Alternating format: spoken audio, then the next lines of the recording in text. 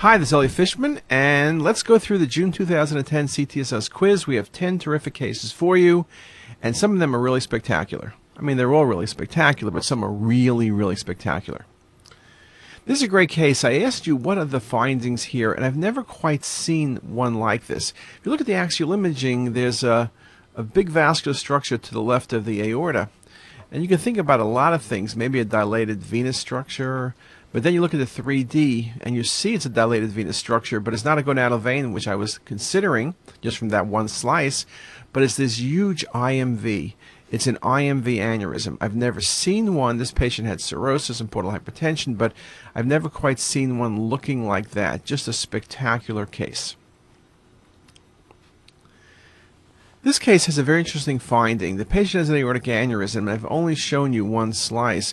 But what you see with the aneurysm is the duodenum in the second portion is kind of entrapped by the aneurysm. There's a little tiny air bubble there. Aortoenteric fistulas are rare. They have high morbidity, high mortality, and this is an aortic enteric fistula. If you pick it up early, you can operate, but it still has high morbidity and mortality.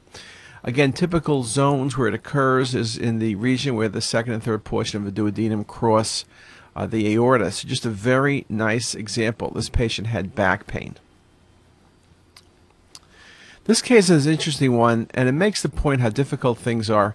This was a post-op patient, had complicated cardiac surgery, looking for a source of the patient's fever, and you see this high-density material on the axial imaging, and you see it also on the MIP imaging I gave you.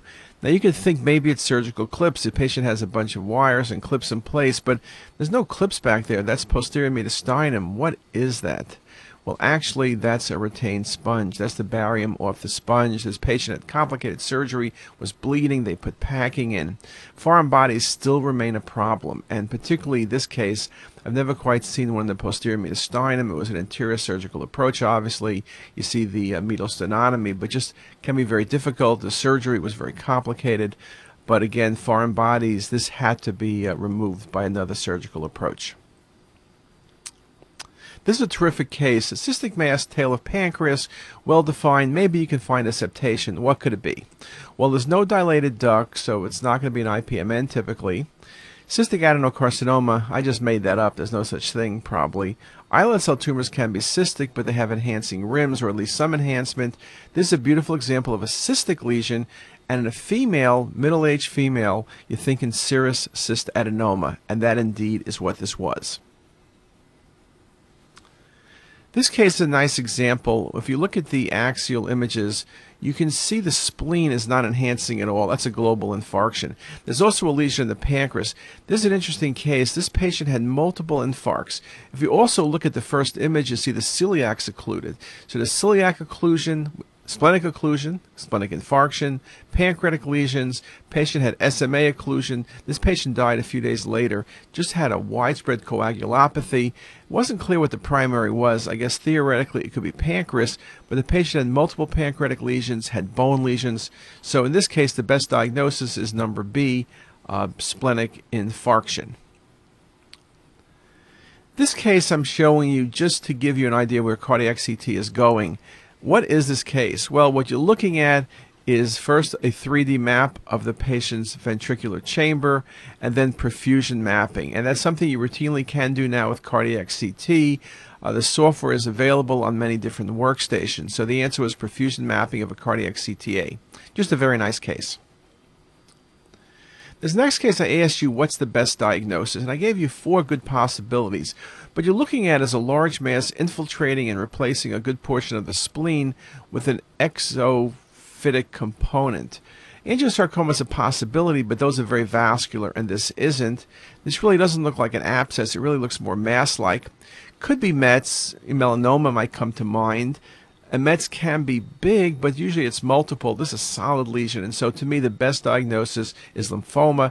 There's no adenopathy that we can see. This is primary splenic lymphoma. Very nice diagnosis.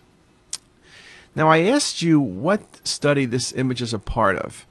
And you can see I'm showing you some markers from the umbilicus to a vessel, and that vessel is a branch of the inferior epigastric. And we are doing this study as part of a breast reconstructive surgery.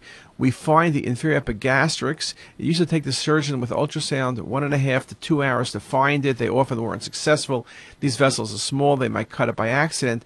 CT were like 100% successful. The surgeon now takes 5 minutes finding the vessel based on our markers.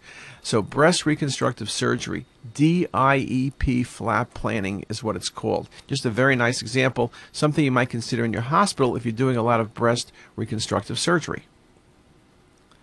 Now this is a nice case. This is one of those cases sometimes it's hard to look at just with a few images. But what you can see here is you look at the patient's aortic arch, it is right-sided. And then you see a vessel coming off, which is the anomalous left subclavian artery. Not very tricky in this case. It is true answer A is a right aortic arch, that's true. An anomalous left subclavian, that's true as well. Answer B is not an anomalous right subclavian, but the best answer is D because it has both findings. So very nice case. Now, in this case, I asked you what the halo sign is. Now, halo signs, if I showed you lung, you might think about aspergillosis, and if I showed you colon, you might think about Crohn's disease or ulcerative colitis. But in a patient who's had cryoablation, this is a classic postoperative appearance, and it's normal. There was a recent article speaking about this, making the point, don't confuse it with an angiomyolipoma, and don't worry about recurrence or abscess. And this is just a normal postoperative appearance. So that's June. 10 terrific cases. Hopefully you got them all right. And if you didn't get them all right, hopefully you learned something about them. And with that, I'll see you in July.